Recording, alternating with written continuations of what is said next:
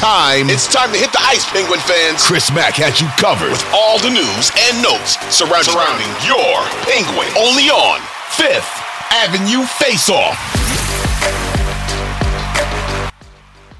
Welcome back into Fifth Avenue Face-Off. I'm Chris Mack of 93.7 The Fan and The Fan Morning Show. Pleased to be joined this weekend, a rare weekend edition of the show, by WPXI's Jenna Harner. Jenna, thanks for making some time. It's a beautiful day outside, and you decided to commit a few minutes of your day to talking about this hockey team that has us all absolutely spun in knots. So thank you for doing it. I appreciate it.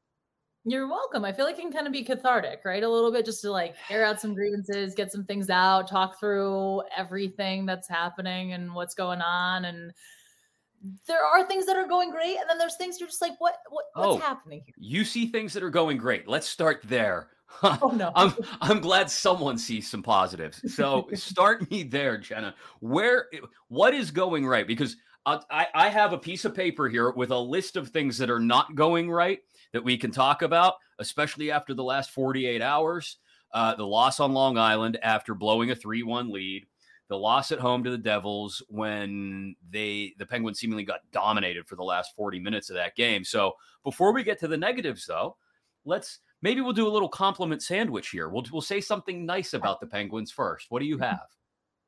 Rickard Rakell. Okay. Has been so fun to watch. And he, as much as we've talked about some of the guys that this new management has let go, and obviously contract situations, obviously, I know so many people are looking at the fact that, oh my God, what if this team had the Jared McCann? What if this team had Brandon Tanev right now? And even Sam Lafferty, who's being talked about as a trade piece in Chicago, which feels crazy to think of all weird. these little, yeah. I know, snowball effect. It's kind of wild.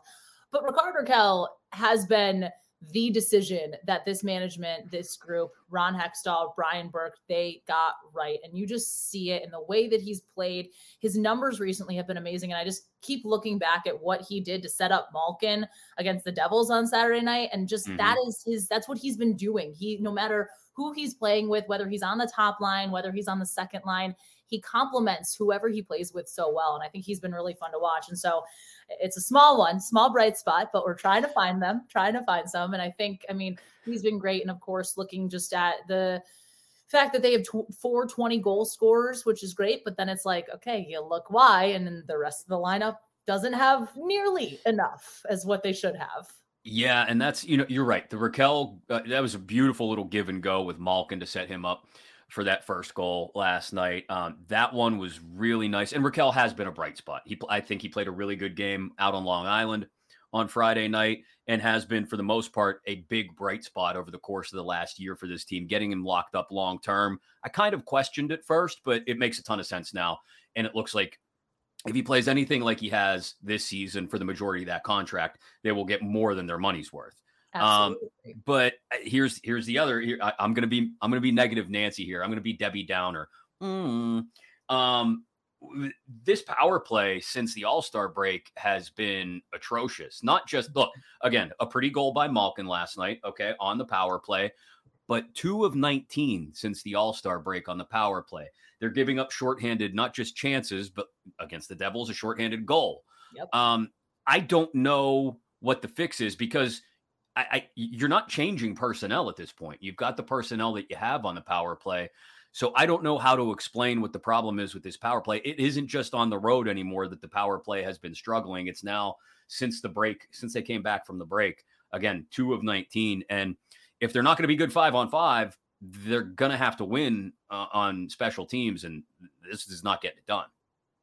No. And look, we expect so much from this power play just because of the names that are on it. When you have a power play that features Chris Letang, Sidney Crosby, and Evgeny Malkin, ideally you think there is going to be something created. And then you throw in Jake Gensel in there. And then whoever that fifth guy is that they're having play, you expect a lot from this power play. You expect a lot from these guys. And I just don't know.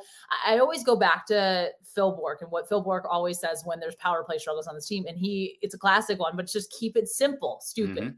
Keep it simple. And it gets frustrating because I feel like we see them trying to do too much sometimes. We see these guys knowing the situation that they're in, knowing they're in a slump, knowing the power play hasn't been what they've expected it to be and what it was kind of at the mid-range point of the season when they were firing on all cylinders and it seemed like they were gaining a lot of chances.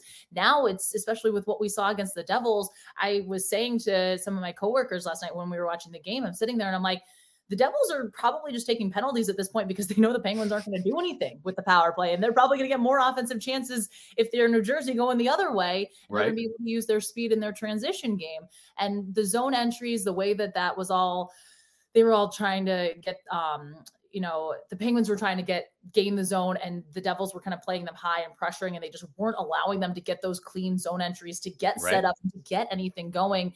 I can understand the frustration. And you're right. At this point, it's kind of like, what more can they do? Because personnel isn't going to change. You're not going to flip flop guys because who else do you have in that sense? And I think the book is out too on this team in that when you pressure them high in the zone on the zone entries, whether it's man advantage or 5-on-5, most of this team wants to try and stick handle around it rather than just getting the puck deep.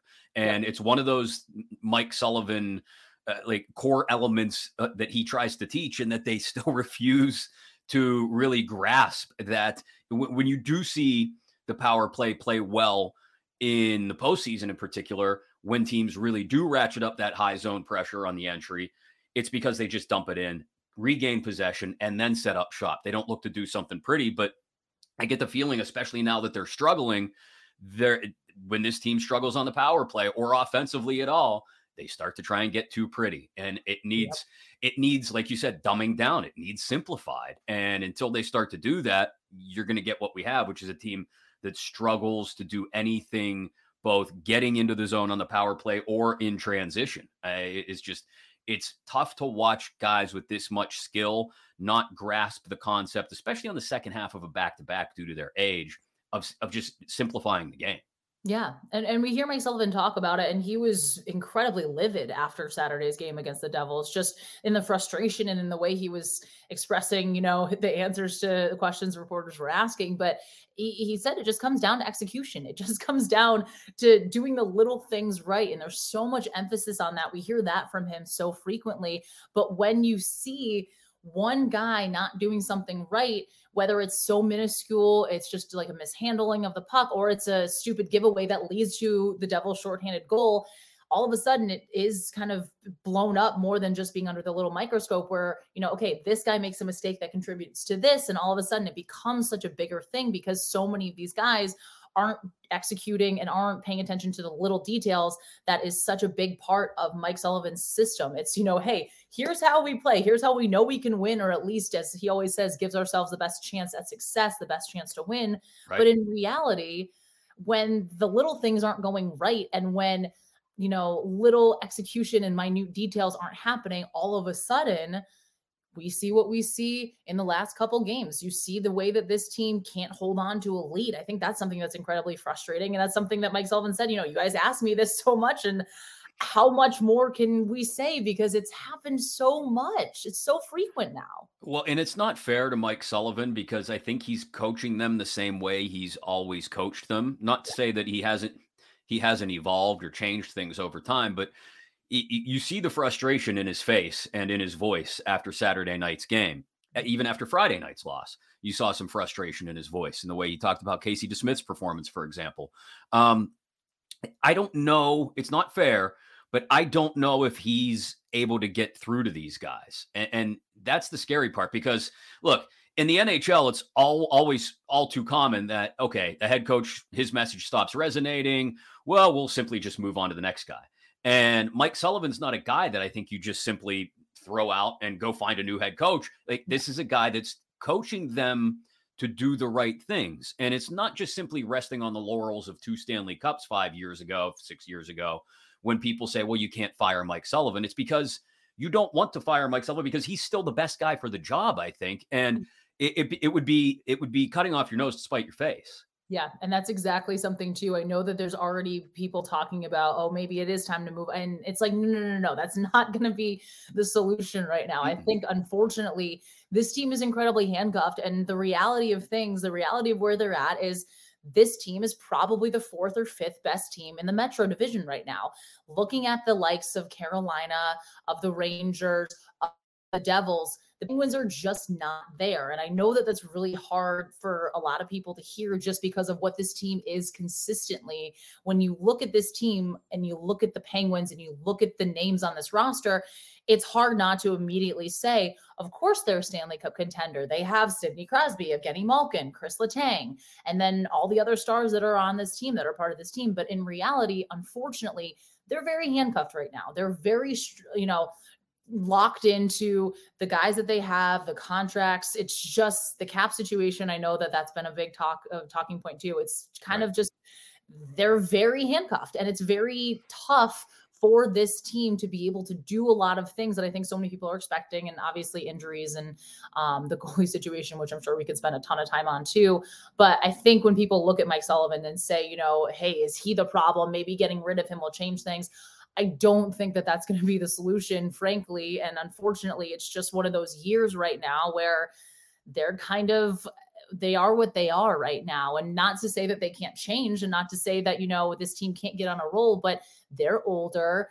The third line is not producing. They don't have the depth that they have. If the top two lines aren't going, this team doesn't have a whole lot to generate from their bottom half, which is what you need from any Stanley Cup contender. Not only is the third line not generating offense, they are just getting dominated. I mean, they got manhandled by Jersey last night, on Saturday night. And I think, when you look at, for example, the possession metrics, and the 3 of the 5 bottom names on that sheet are your third line. Teddy Bluger's another name, and then a depth defenseman like Chad Ruedel is in there as well.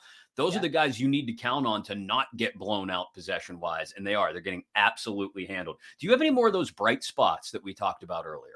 That's a good question. Yeah, compliment Sam. Kind of bringing it back here. Okay, hold that thought for just a second, because I want to give people a reason to hang on through the break. Jenna has another bright spot to bring up as far as the Penguins are concerned, despite all the negatives coming out of losing the back-to-back to the Islanders and the Devils and getting ready for another one next weekend. Jenna's been nice enough to offer to stick through for a few more minutes. We'll do that. We'll give you a bright spot and continue to talk about how the Penguins can try to turn things around in the midst of this very busy part of the schedule as these games in hand evaporate and slip right through their fingers. That next on Fifth Avenue Faceoff.